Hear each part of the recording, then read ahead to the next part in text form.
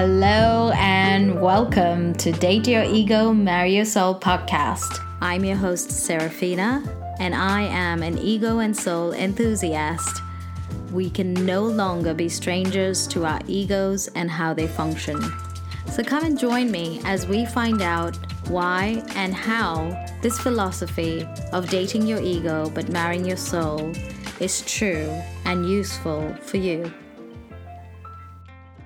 Today's episode is for people who have recently become parents, or who are expectant parents, or who are curious about becoming parents. As an expectant parent myself, I must say it has been overwhelming hearing about the difficulties. There are so many things to fear. Will my body come back? Will my relationship remain fun? Will life be fun? Will I be a good mom? To talk to me today about this is kick-ass editor and writer and CEO of Ali Anderson Editorial. I am delighted to have Ali on the show.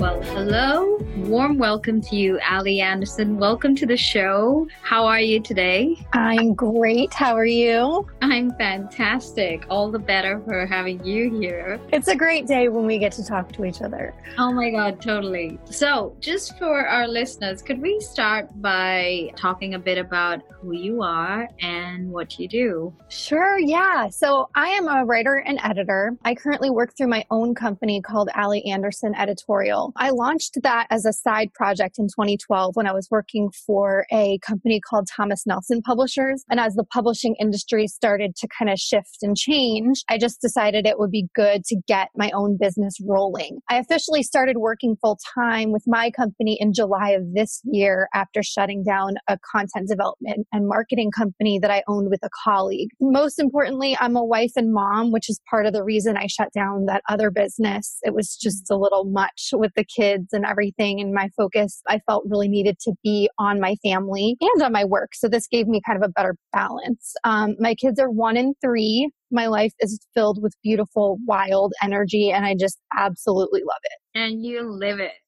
I live it. I live it. And, I'm not going to pretend that there aren't moments where I'm, crazed and there's like Cheerios in my hair and like the dog has eaten 6 bananas, but it's wonderful. Like even still, it's wonderful. So can I start off by asking you if the title of the show resonates with you in any way? Absolutely. Your ego is so tricky. And it's something my husband and I have been working on together just to kind of keep it at bay. Because when your ego leads, there are so many things that can go wrong. And, we see that. My husband and I have seen it in our interactions with one another. And we've learned that interactions with others tend to suffer when your ego leads. You can't accept criticism. It makes you angry instead of offering you that chance to learn. And of course, your ego has some positive functions and can drive you to do positive things like helping others, even though ego-driven motives are less sincere. I guess anything that helps you or drives you to help others is good. But your soul is where the meat of who you are resides. I feel like it takes some time to diminish your ego so that you have that flourishing relationship with your soul. Mm-hmm. But when you communicate clearly with your soul, your relationship with self and others just becomes so much more healthy. You touched upon quite a few interesting points there. I love the fact that you have a partner in your life that works on this with you. I think it's always helpful to, especially when dealing with the ego and a loving relationship, because you can get caught up with who said what and how it hurt you so easily. It helps when your partner is on the same page. You did say that ego-driven motives are less sincere. I think what listeners always want to hear is, I understand that my ego isn't the best way to go in life, or isn't the best. My ego's demands of me aren't always going to be satisfactory. But how do I recognize my ego? When is my ego in control? I thought I might talk to you about that. like, how do you have ways that you identify your ego-driven motives? I think that when you pause and think about where your opinion, where what you are saying or the way you are acting is really coming from, those are the moments when you're able to separate your ego from your soul.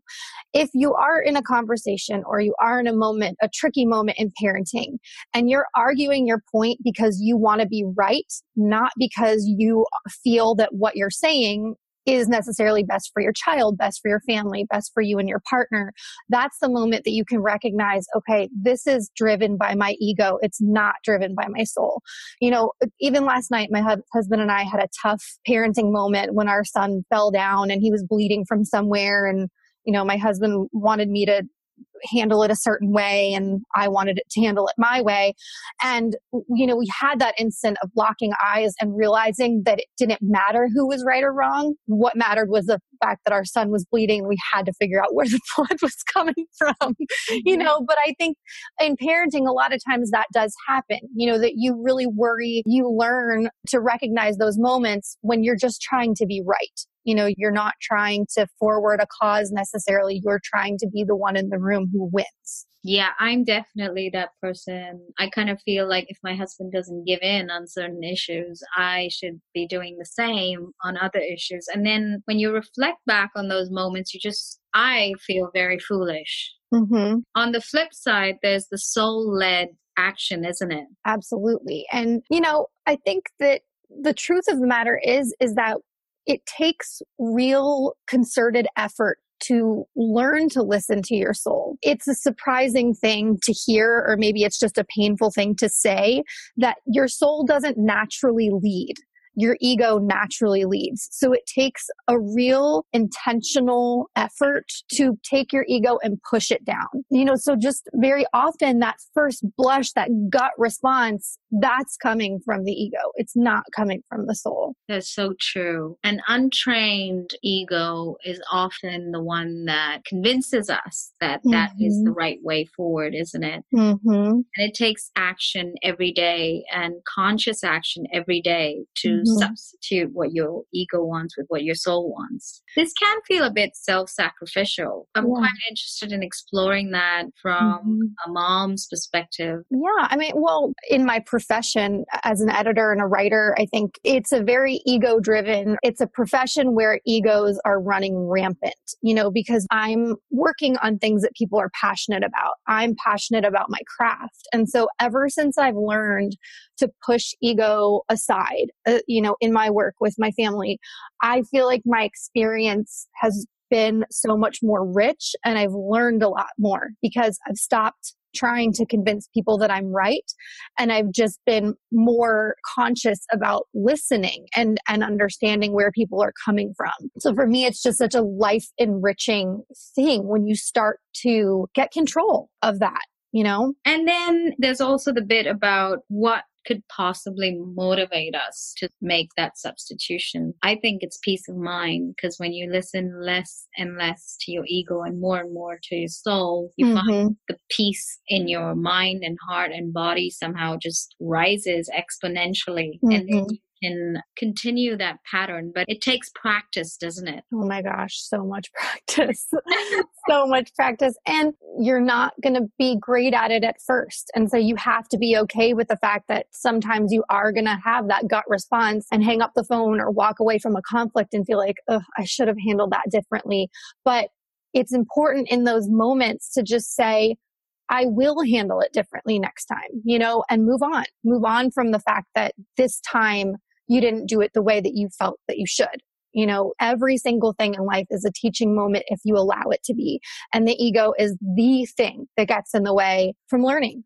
I think what you said is so important. Move on. Moving on is so important if you don't get it right. Now, listen, I'm really pleased to have a spiritual mama on the show. And so I want to dive into talking about motherhood with you. And I want to start with talking about, the first few changes you experienced as a woman. And I would imagine these are soul-led to begin with. What are your comments on that? The second my daughter was placed on my chest, every single thing changed. And it was instantaneous. I had gone from a moment of feeling self-conscious that I was legitimately at this point naked and in a room with just so many people in it. And within that second, nothing mattered anymore. Everything was reprioritized. It didn't matter that I was sweaty and naked and bleeding. What mattered was that first moment of eye contact that I was making with this being that I knew so well. I carried her for 9 months. I knew the way she moved her feet. I knew, what music she liked. And it kind of hit me at that moment that this is the only person on earth who knows what my heartbeat sounds like from the inside. And in that moment, I just felt like my soul was complete and my family unit was taking shape. And as a woman, I just felt like I could do anything and that my heart could just stretch on forever. Wow. That description is just, it's just amazing. It's so beautiful, I never thought of it that way, that it is actually true. Your child is the only person that knows what your heartbeat sounds like from the inside. So insightful. And was this something that you were aware of or expecting, or did it just catch you off guard? I think the magnitude of the feelings, the intensity of the feelings caught me off guard. And the fact that I was able to so quickly snap back to who I am, but a slightly different version of me within seconds. That was the thing that surprised me. Within minutes, I was there like making jokes about the bucket of blood on the floor. Like I was hemorrhaging, but I'm just, my personality came back, and it was as though this new soul entered the room, and instinctively my body and my mind and my soul knew how to wrap itself around this new person. And sure, change these imperceptible, like these tiny things about me, but still left me as me. I think before you have a child, you're kind of standing at the edge of this cliff, and you're like, am I going to be anything like I was before? Is every single thing going to change?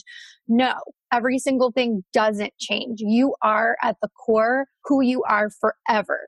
This is just something that enhances your life. It brings this beautiful sense of responsibility to your life that doesn't feel like oppressive responsibility. It just feels like love. It's such a blessing to have that feeling, because as you study more and more spiritual texts, or even go through life in a conscious way, you realize that ultimately it's all just love.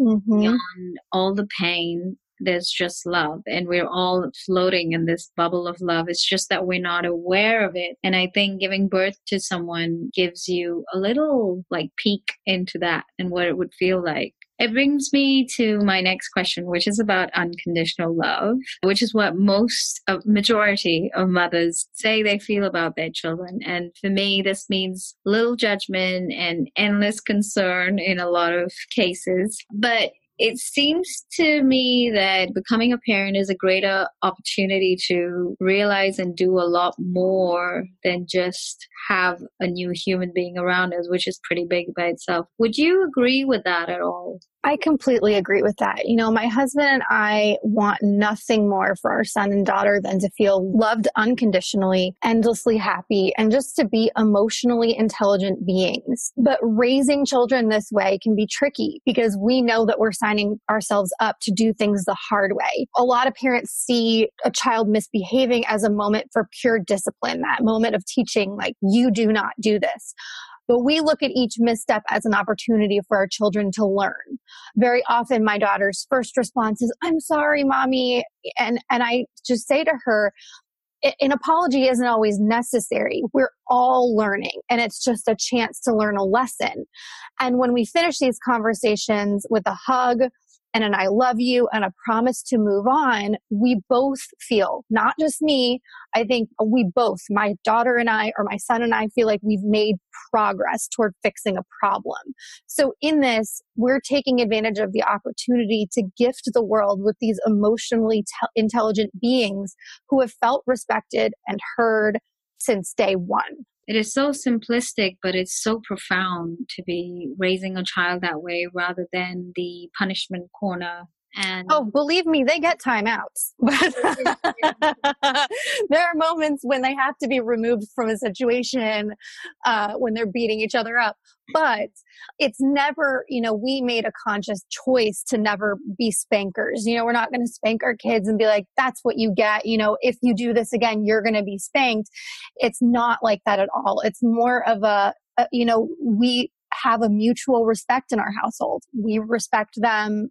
They respect us. And it's, sure, we're the parents. We have the last word, but I'm going to listen to my daughter's explanation for why she believes she deserves a lollipop or a cookie, or like, I'm going to listen to it because maybe she's got a valid point.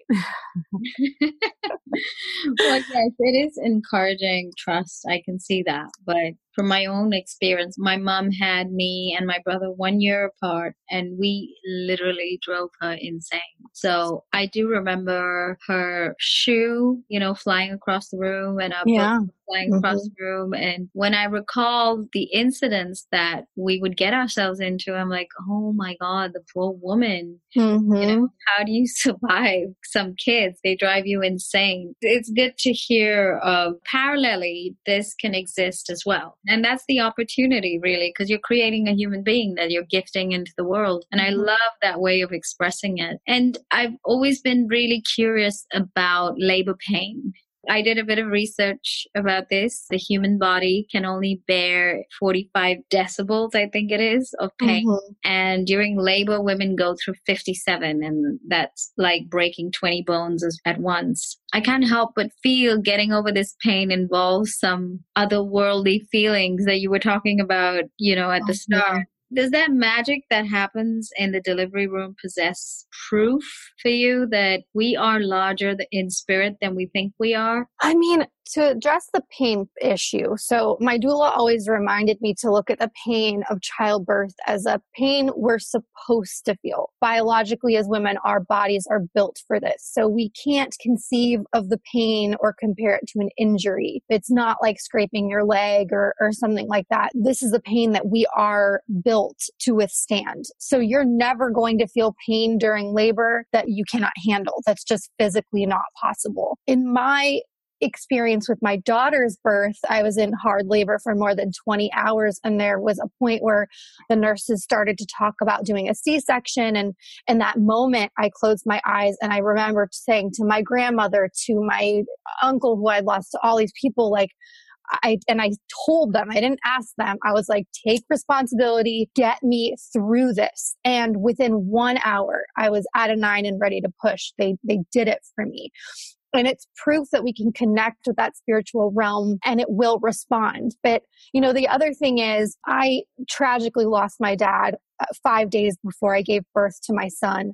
And of course, those 5 days were torturous because I just kept asking spirit, like, why would you take my dad now? Why would this, because it was completely tragic, totally unexpected, just why at that moment.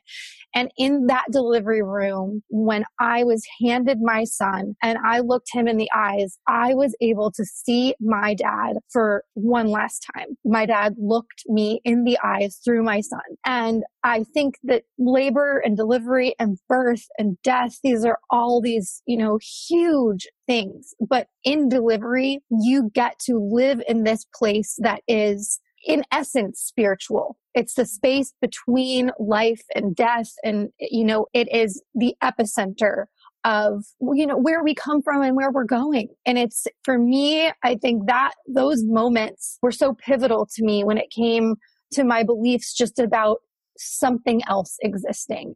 I never have felt comfortable labeling what that is, but those experiences and having those eyes look at me and me knowing that that was my father, I will never forget that. That will never leave me.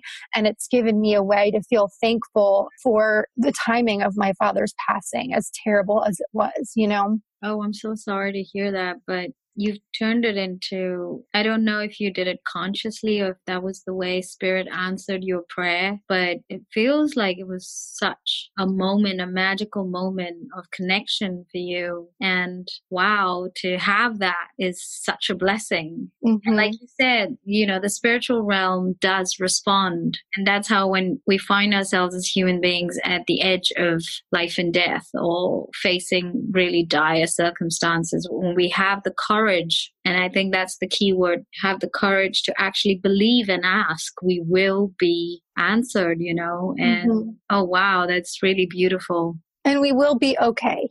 I think all of these questions that come up in motherhood, all of it, it's all about self-doubt, ego, worry, pain, frustration. But at the end of the day, I have a friend who always says, is your child hungry? No. Is your child happy? Yes. Does your child feel loved? Yes. Then nothing else matters. We're all going to be fine. And I think when you cut through all of the other crap, and you cut through the worry about organic foods and like the right activities and the breastfeeding and all those things, what matters is that we're okay. We're all going to be okay. And as moms, we're all connected. As humans, we're all connected. But the bond of motherhood and the things that you share with the moms around you, it's just such a beautiful, special thing that you can share with absolute strangers. And to me, that's just been one of the most beautiful side effects of motherhood, just the human beings that I've connected with solely based on the fact that we both have children. And just, listening to you speak there, it feels like that is the way to date your ego but marry your soul, being a parent, rather than focusing on, oh my God, I couldn't breastfeed. Oh my God, I haven't slept. Oh my God, it's so hard. Am I doing the right thing? But instead, if you literally just focus your attention on, all the beautiful things you've just talked about, this experience of parenthood, I mean, it feels like it's a treasure trove, really. It's transformative. And I will be honest with you, I pretty much had no real friends before motherhood. I mean, I had friends, but my friendships with the women who I journeyed through pregnancy with and, have entered motherhood with have gotten so strong. I mean, we are there for each other no matter what. I have had girlfriends show up at my house at 10 o'clock at night with, cleaning supplies to help me clean because I've, feel anxious and out of control.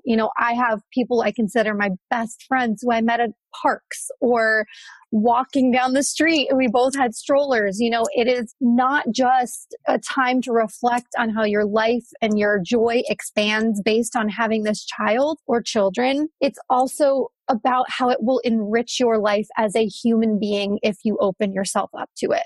And that's key, isn't it? Open yourself up to it. Got to do that. And I'm hoping that this show, talking to you and, any mothers listening out there can really connect to that, because it's all about being open. And just moving on, what I found from, just observing parents, new mothers, new fathers, and just, I guess, society, there is no one size that fits all, especially when it comes to family. It isn't always a happy experience to have a baby. It could be a bad experience. But in the cases that it is, does the caregiving parent, in your opinion or feeling, experience ego suspension spontaneously? Or does the quality of care then become the egoic identity? I don't know. I'm just wondering about that. Well, I feel like one of the things I'm most proud of when it comes to parenting is that I've learned to put my ego aside completely when it comes to dealing with my kids. So if they do something wrong or hurtful, they are responsible for apologizing to whoever they've hurt and making it right. But I hold myself to the same standard, and I always apologize and make it right when I have done something I'm not proud of to one of my kids, like raising my voice or creating unrealistic expectations for them. I had an experience where I left my daughter, who was 2 at the time, with my son, who was 1. I left them in the crib together so I could take a fast shower. And I came back and she was sitting on a lounge chair watching an iPad while he was screaming. Oh, I got so frustrated with her. I put her in timeout. And then a few minutes later, I was sitting there thinking like, am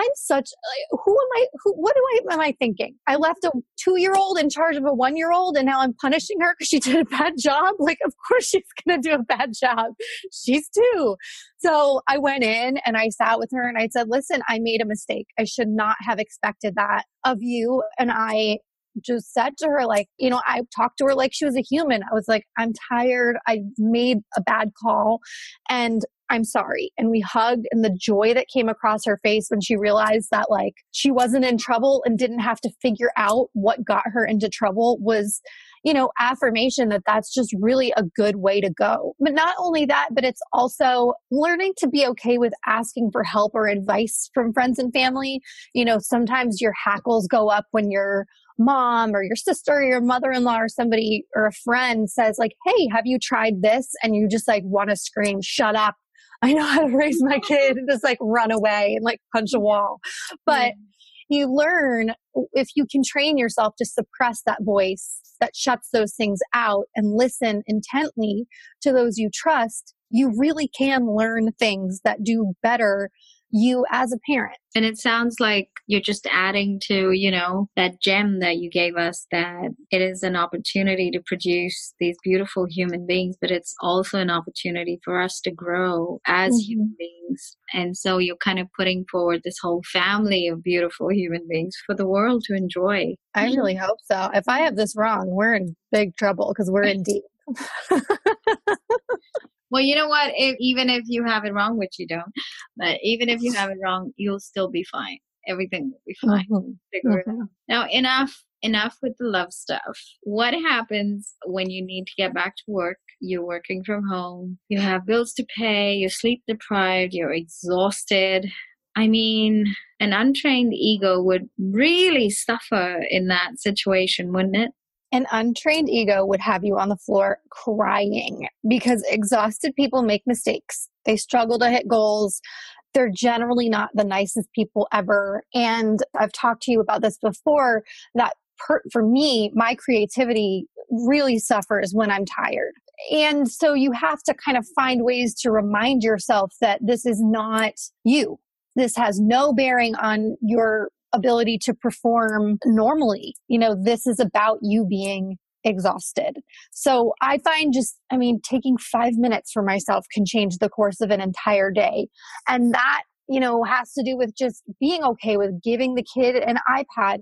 If your child it cries for 10 minutes and you turn off the monitor and let the baby cry, it's okay. Lay on the floor, light a candle, find that mantra that works for you and just spend some time in it, getting back to the here and now, getting yourself back to a place of gratitude.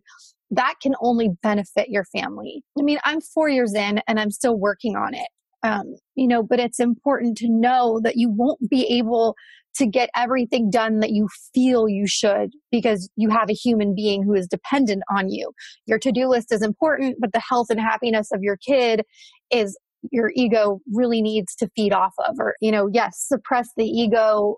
The fact of the matter is nothing is going to feed your soul more than a happy, healthy, well-loved child. So who cares about the dishes? Who cares about all that stuff? If you want to handle it when your kids go to bed, go ahead. But what is important is just how they go to bed feeling. It's all about perspective, and it's all about working to train your ego before you get into the thick of parenting. You can even begin working on that when you're pregnant, but realize that work needs to continue as you're in the newborn stage. And as you get further into it, the training never stops. It sounds like flexibility is quite important, that every day is different. And if today the house is going to be a tip, it's going to be a tip, and it's okay. As long as I'm happy and my baby's happy and we're healthy, we're safe. Well, but I think also that goes back to the untrained ego, because the trained ego allows you to ask for help in those situations. So if you really are bothered to the point of having anxiety over the fact that your house is a mess, call your friend, get a cleaning lady for one day. Those things, the ego is something that stops you from asking for help when you really need it. So that's part of that egoic training, is to allow yourself to welcome and accept help that's being offered, but also to just put it out there when you do need help. It's a sign of strength, really, asking for help or asking for guidance and allowing yourself space. Do you think there's a way to hold on to that strength, that gets women through that very important fourth trimester, without self and partner bashing? Absolutely. Strength is recognizing that life is not perfect. You and your partner are always learning. You're going to be exhausted. You'll be overwhelmed. Your senses are overstimulated. And as you experience that together, you have to consciously decide whether you're on the same team or not. There's no right way to parent. There's no right way to parent with your partner, but you fall into this natural rhythm that it takes real, constant communication and a commitment to put that ego aside and to learn from one another and to learn from every incident that occurs. And you have to be willing to recognize that together you'll have to figure out how to course correct until you're both traveling in the same direction. It's a lot, but it can be done, and it's just awareness, isn't it? And that's what I'm hoping these conversations can inspire in people. I do have to admit, though, that I'm going through my first pregnancy, and on my low days, because I'm busy or tired, I just feel the need to complain and say to my beautiful husband that, oh my God, it's so easy. You don't need to carry this baby. Nothing's stretching inside you. But, I try and not hate myself for it. I don't like the fact that it comes up. But it's quite natural for women to have these extra emotions that are going to result because they're going through so much in their bodies. Absolutely. And it's totally natural to feel that way. And I hate to say it, but it gets a little bit worse before it gets better, because your body changes completely. And then you have this baby and your body's totally different and your clothes don't fit the same way. And you've got to find a whole new way to dress yourself, but it's only for a small period of time. And then, there are just so many, it becomes like this giant puzzle. But the truth is, those negative thoughts that come up while we're pregnant, especially, they stick to us and they create a negative environment for these growing babies to live in. And that's because frustration internalized is toxic. So for me, instead of yelling at my husband, I've found that journaling helps, just writing down every single frustration and being open and honest on this piece of paper about what is pissing me off, and then just leaving it there, because my goal is to get it out of me so that my baby can exist in an environment that is filled with positivity and light and love. But I will say, it does seem unfair that our bodies have to do all these things. We have to push the baby out of our bodies. And all these guys have to do is put together a crib and a pram and hold our hand and watch us cry. It just seems like literally just very unfair. I know. And it's just unfair when they don't listen to you, or they think you're being dramatic, or that, oh my God, women have been doing this for centuries. Why are you, acting up and stuff like that. But yes, that is a very important point about the toxicity that we create when we are so frustrated. And I think that's why what you said earlier about quick fixes, about chanting or oils or taking baths or just doing thing that you really want to do, eating that thing you really want to eat, just giving yourself a break so that frustration just leaves you and your body so that you and your baby can be happy. Sometimes it's just 10 minutes and some chocolate. And just or just say to your husband, go outside for 5 minutes because I can't look at you because you're not a pregnant woman. Just leave. I don't need you to leave me. I just want you to go outside. 10 minutes and some chocolate, that right. Excellent title for a poem. So I do feel like from everything you're saying that our children can bring us closer as couples, whatever format we choose to raise them in these days. Do you feel that way? Absolutely.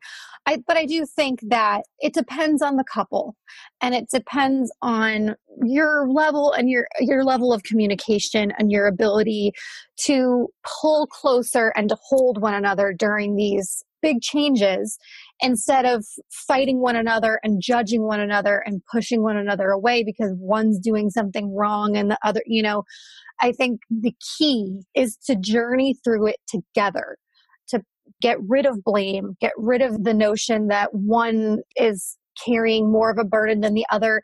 If you feel that way, fix it. If you feel like somebody is carrying more of the weight than the other, then have the conversation and smooth that over. Of course, I would love to say that the blanket answer is a resounding yes, that children bring couples closer.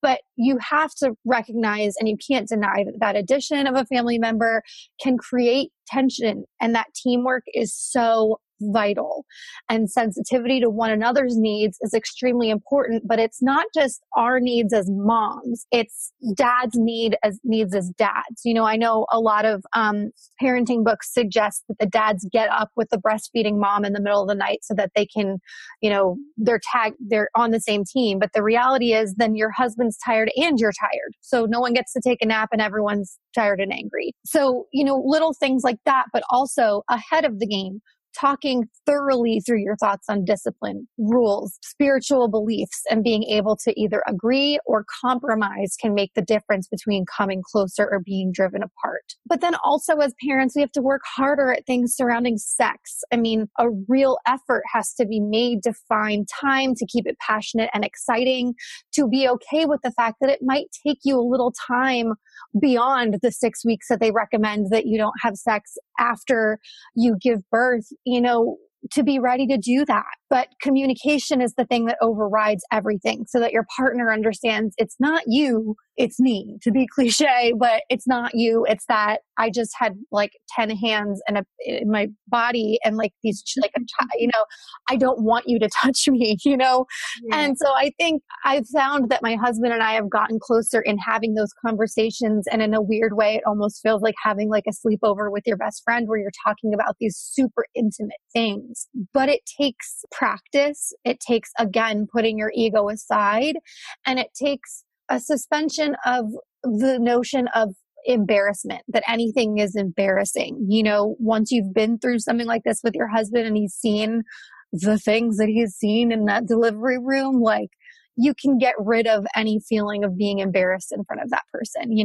You can just take it as an opportunity to dig deep, overcome challenges together, and to just conquer it all. In England, they say watching your wife give birth is like watching your favorite pub burn down.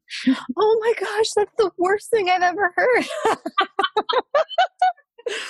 That is the worst thing I've ever heard. I know. And we were visiting these friends this last weekend gone past, and the guy was like, I actually watched my favorite pub not only burn down, but tear. And I was like, oh my God, can you not talk about that? No. Shame on you, England. You are canceled, England. We're done. That is horrible.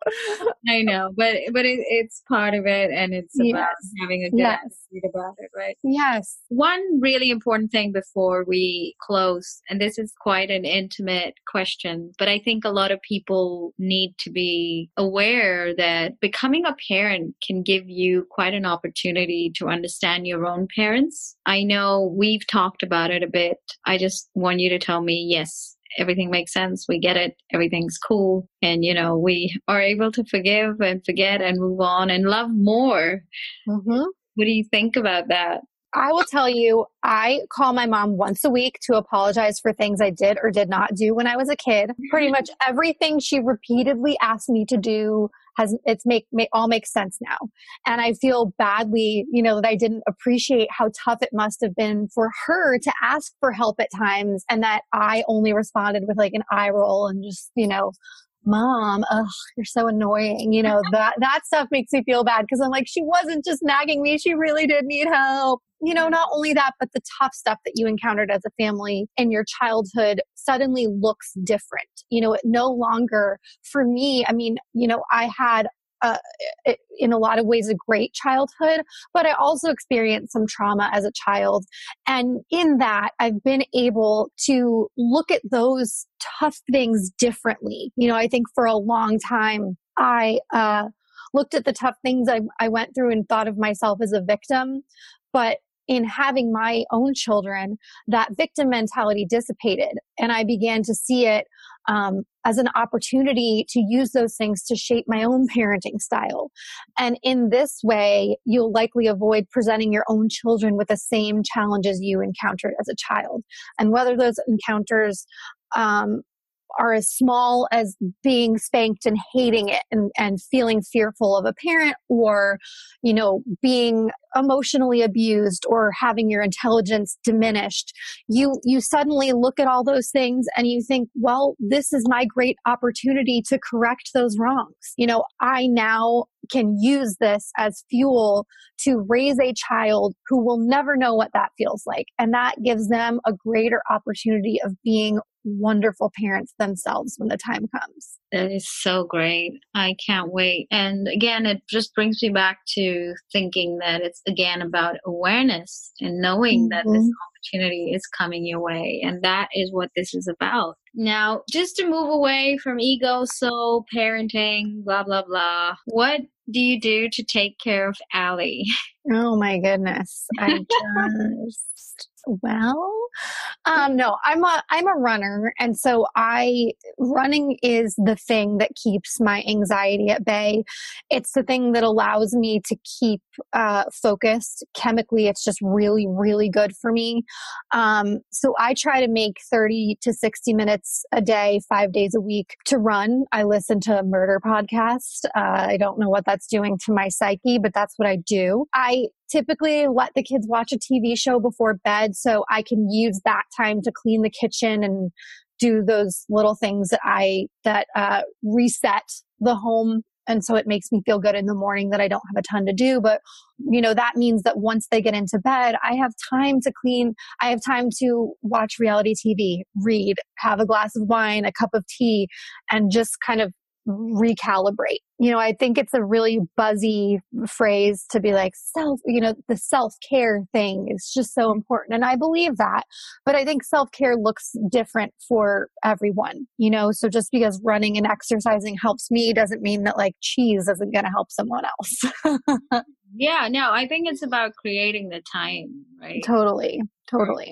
Now, before we go, I really want our audience to be able to reach you, if they need a kick-ass editor. So could you leave us with some contact details? Sure. So I can be found at AllieAndersonEditorial.com. That's ALEE Anderson with an ON, editorial.com. And I've been focusing lately on both editing and writing. I ghostwrite, I write blogs, I evaluate content, I help with content planning. Basically, if it's anything to do with putting pen to paper, that's my jam. And apparently talking about motherhood. If you want to talk to me about motherhood, you just email me. We'll be best friends. We'll talk for hours. Yeah, exactly. But I'm not a licensed therapist. So let's put that out there. I'm not technically qualified, but we'll probably be best friends. So yeah. Thank you so much, Allie. That was so amazing. Thank you. Thank you. And so much love to you. I just so appreciate every single thing you do, Serafina. And I love you. Me too. Thank you. Wasn't that refreshing? I think it was. For me personally, making time and space to love yourself, especially when you are fully in love with your new baby or child, is an act of great courage and maturity. And as Allie said, sometimes 10 minutes and some chocolate is all that's needed. My key takeaway was, strength is recognizing that life as a new parent is not perfect. There is no right way to parent. It is a commitment to putting aside your ego and recognizing you are one team, and that you will course correct if needed, and that you will do it together. I hope this helped you, and if you know of any new parents, pass it on to them. This is your host, Serafina, signing off with a little more love for life.